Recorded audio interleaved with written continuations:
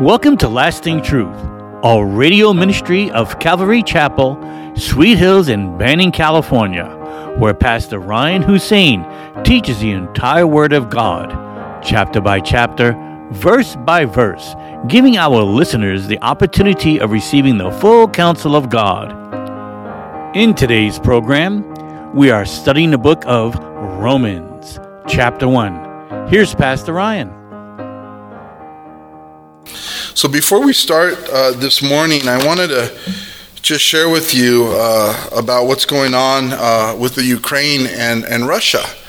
As we've been hearing in the news, world leaders are saying that the invasion of Russia into the Ukraine is imminent. But the Lord knows. We don't know. There's a lot of going back and forth, but it does bring to remembrance the reality that in the last days, Russia is going to play a big part in prophecy. Ezekiel 38 tells us that in the future, Gog and Magog, Russia is going to go into the land of Israel to invade or try to invade. And the reason is for power, is for resources, and so it brings that to mind. It says in Ezekiel 38, verse 10 through 12. That's Ezekiel 38, 10 through 12. Shall we turn? Let's turn there. Ezekiel 38, verses 10 through 12. Thus says the Lord God, on that day it shall come to pass that thoughts will arise in your mind. This is God. This is, God's word to Russia. In the future, thoughts will arise in your mind, and you will make an evil plan. You will say, I will go up against a land of unwalled villages. I will go to a peaceful people who dwell safely, all of them dwelling without walls and having neither bars nor gates, to take plunder and to take booty, to stretch out your hand against the waste places that are again inhabited, and against a people gathered from the nations who have acquired livestock and goods, who dwell in the midst of the land. And so that's the prophecy of Russia in the future will go up against Israel with, of course, a coalition of Muslim countries, Persia, Libya, Ethiopia, Turkey. They're listed there in Ezekiel 38. It has never taken place. It's a future event. And to see Russia behave this way, and, the history of Russia and the Ukraine is a complicated one, and it's a long one. The Ukraine used to be part of the old USSR, the Soviet Union, and it gained its independence in 1991, and the world acknowledged the Ukraine as an independent country. But the Ukraine, land-wise, is huge. It's the second largest area of land of the European countries. So it's Russia, then them. So they're a big country area-wise. To the north of them is Belarus, to the left of them, the west of them is Poland, and to the south east of them is Russia. But beneath them, they have the Black Sea. If you look at a map of the Black Sea, most of the northern part of the Black Sea is in the Ukraine. So you talk about resources. You talk about Russia, expanding their GDP. If they invade, they're going to have, financial, economic, military benefit, oil, all of that right away. And in the 80s, during the Cold War, we were pretty frightened as a country whenever Russia made a move. The USSR back then, was so powerful that when they made a move, everyone jumped. Well, not so much anymore. And so Putin For whatever reasons he's going in there, he wants Russia to be that again. When they make a move, the world jumps. And the United Nations will do nothing but slap him on the wrist. And that's the world we're living in. So who knows whether he goes in or not, but it brings to remembrance the scriptures that God has given us of the future. As Christians, we should know the signs and the times that we're living in, because they're happening right before us. Jesus in Mark 13, 35, 37, that's Mark 13, verses 35 through 37, he says, "Watch ye therefore, for you know not when the master of the house cometh, at evening or at midnight, or at the cock crowing, or in the morning, lest coming suddenly he finds you sleeping. And what I say unto you, I say unto all, watch." And so the Lord would have us to be watchful. Amen? Turn with me in your Bibles this morning to Romans chapter 1, please. Romans chapter 1. We'll be beginning in verse 21. That's Romans chapter 1, verse 21. And give me an amen once you are there. And Father, we do come before you again this morning, grateful for your love, for your grace and your mercy. Oh, you are the God of Israel, the maker of heaven and earth. Lord, we are so grateful that we have your word to guide us, Lord. But we cry out for help this morning. As we study it, Lord, give us insight, give us understanding to what you would say to us, Lord. You know the hearts of every individual here and those watching or listening. We do pray that you would speak to all of our hearts and that you would change us. Bind the enemy in his lies and speak to us now by your grace. In Jesus' name we pray. Together we say amen. So 2 weeks ago, we were in the book of Romans. As you know, Paul is writing to that new church in Rome that he had not visited, but he desires greatly to visit them, to impart godly wisdom to them, to be edified, to further encourage their faith. And after his greetings and his letting them know his desire to go visit them, he says to them that the just shall live by faith. And then he begins with explaining to them God's wrath on all ungodliness and unrighteousness of men. He gets right into a Christian fundamental truth that the world that is rejecting of God is suppressing the reality of God in unrighteousness. And that is a fundamental Christian doctrine, that the world is suppressing the truth. In other words, everyone knows out there that there is a God. Everyone knows deep down inside that God is real. They're just suppressing it. They don't want to believe the truth. And they don't want to believe the truth because they don't want God ruling their life. They don't want Jesus Christ to be Lord of their life. They want to live simply the way they want to live, and have bought into the lie of the devil that tells them that they can live their life the way they want to, and they don't have any need of God or anybody else telling them how to live. That's the state, and he shares this with them. He says that those in the world refuse to believe the truth of God's existence, though they have the capacity to mentally perceive the revealed truth of God. They have the capacity to mentally perceive the reality of God, but they refuse to do so. And he says that the state of mankind without God is one of unrighteousness, one of ungodliness. He said that they are without excuse because God has shown them the truth of himself. For it is manifest in him, is what he said. It manifest in them, not in him. In him too, but in them. Okay, I'll repeat that. Paul said that they are without excuse because God has shown them the truth of himself, for it is manifest in them. And the human experience itself God has revealed himself to everyone. Think about it. The maternity ward in a hospital. Whether a person is just or unjust, whether a person has received Christ or hasn't, when those babies are born, both the wicked and the just rejoice. You know, wicked men weep over the birth of their children. There is something so divinely special that hardened criminals weep and know deep down inside, this is a miracle.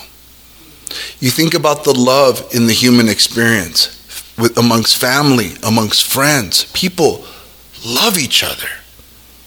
Whether they're just or unjust, there's love. There's care between family and friends. Between us and our pets. There's love. Where does that come from?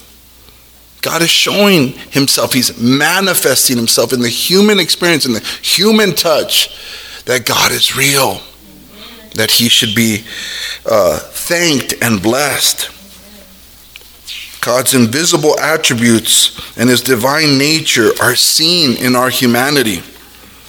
And then Paul goes on to say that nature itself reveals God to men. As we touched on 2 weeks ago, just the vastness of the heavens, the grandeur of the earth, all the beauty in this world, in nature. I love to travel to see the beauty in nature. We were in Yosemite a few years back and just cruising into that valley floor and seeing the Dome of the Rock and El Capitan and the waterfalls are just stunning. You know, I was able to jump in the Merced River with the kids and the wife, and we were just rejoicing in the honest of God's creation. It's his handwriting. It shows us there. We've been to the Grand Canyon, as most of you have traveled and seen various beautiful places. Nature itself. When we see how crops grow from nothing. When we feel the gentleness of the rain or the warmth of the sun's rays. When we feel the warm sand underneath our toes, everything speaks. When we hear the birds singing, God created it all. Man is without excuse. They know deep down inside that something bigger than themselves, their creator, loves them and made them.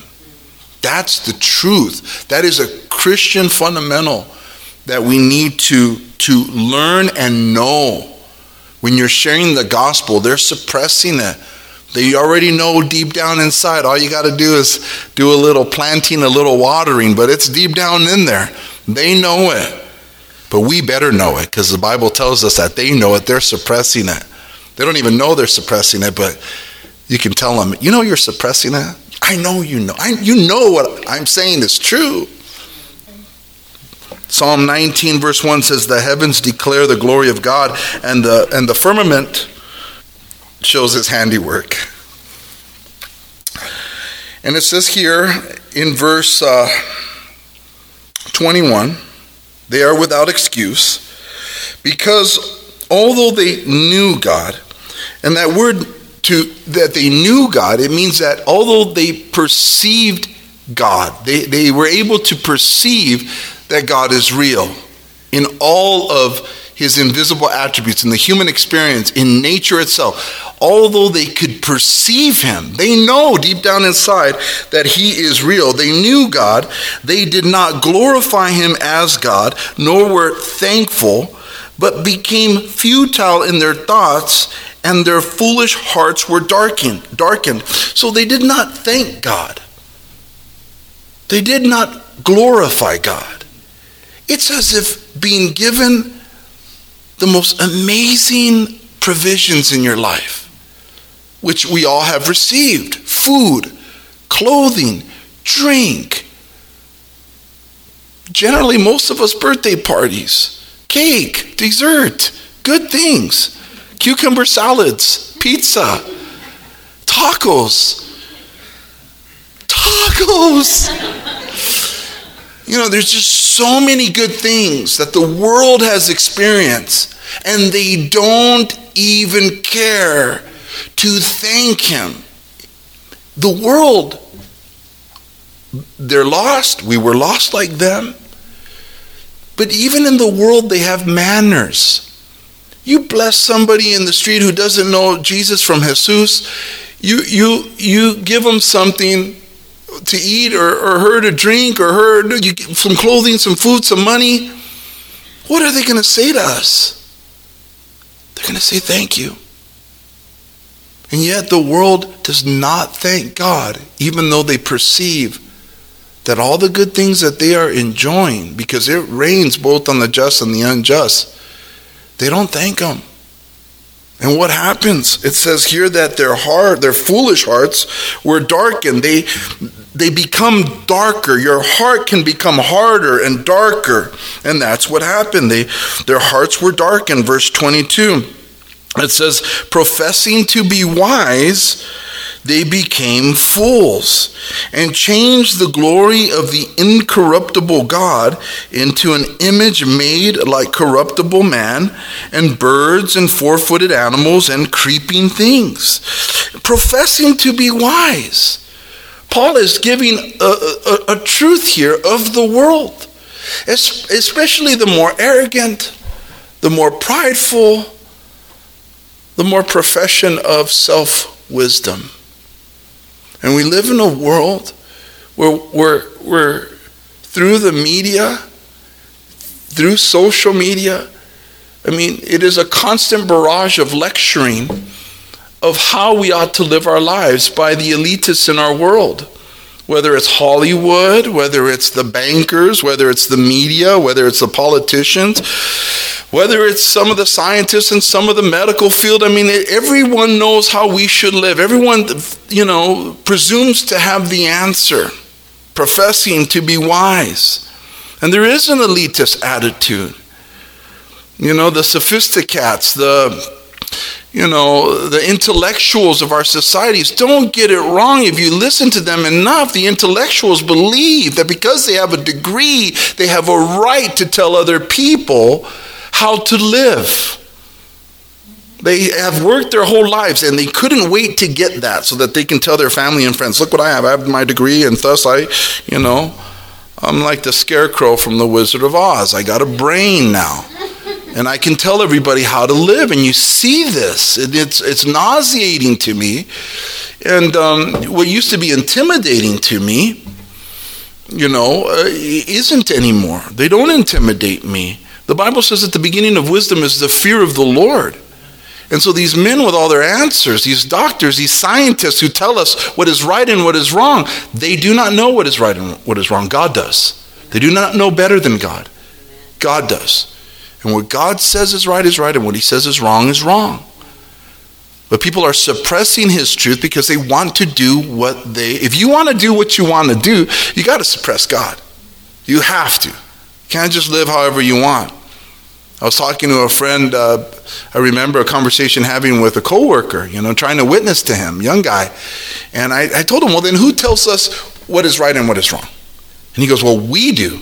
We as a society decide, okay, see that house? That guy thinks one way is right. You go to the next house, and that guy thinks another way is right. You go to the next house, and they think that the other two guys were wrong, and they're thinking it's all relevant because we're fallen human beings. And it's relevant to whoever you ask. What is right? What is wrong? And if you want to suppress God's truth, you go to the people who give you the opinion that you want to hear. That's how we work. And you get enough people with enough degrees, with enough lab coats to tell you your lifestyle's okay, you're fine, it's cool. Growing up, as a young man, I was living in sexual immorality like everybody else in my neighborhood. That's what, kids in high schools were doing. Where I'm from, it's just, all over the place. And you'll be surprised how many families had no problem with it. How many moms and grandparents just let their kids use the house. There was no, you shouldn't do that. You should wait till you get married stuff. Just wasn't. But you get enough adults to tell you it's okay, then you think it's okay. Then you get saved, and the only adult in the room is God. And he says it's not okay, and it hasn't been okay. And your mom and maybe your dads and maybe your grandparents and your aunts and uncles were wrong. They should have not let you been out by yourself all those years. God's good. What can I say? For a Sunday morning. It feels more like a conference sometimes when I'm preaching. I don't know. I feel like it's just, but it's a heavy, subject. It's the sinfulness of man. And so, professing to be wise, they changed the glory of the incorruptible God into an image made like corruptible man and birds and four-footed animals and creeping things. Mankind will worship anything and everything. Whether it's four-footed animals or creatures. You look around the world, people worship crazy things. The tree god, the moon god, the few times I spoke to my real father, he's Hawaiian. He said, well, my God is the shark god, so when you're surfing, you'll be fine. You can add, four-footed animals, birds, and fins. But that's how people are. It's an exchange for the incorruptible, beautiful God who loves us into things that cannot help us. All right? You can wear a shark tooth necklace. You're still going to get bit by a shark if it's your time to get bit by a shark. But people are superstitious and But on a greater level, the reality is people aren't going to have little gods like that in the sophisticated world of the United States and first world countries. But if you watch their lives long enough, they're worshiping something. And if they were forced for just a day to carry a little statue, gold, silver, or wood, that spoke to what they truly worship, I wonder what it would look like. It would probably look like them. It would probably look like them.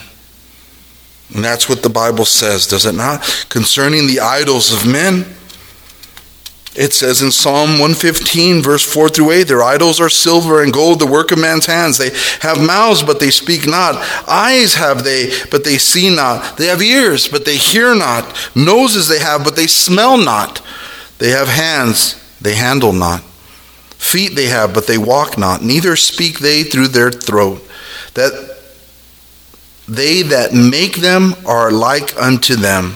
So is everyone who trusts in them. That's Psalm 115, verses 4 through 8. They who make them are like them. Their idols, their self-worship, what can it do for them? Could it save them in the end? No, their souls are costly.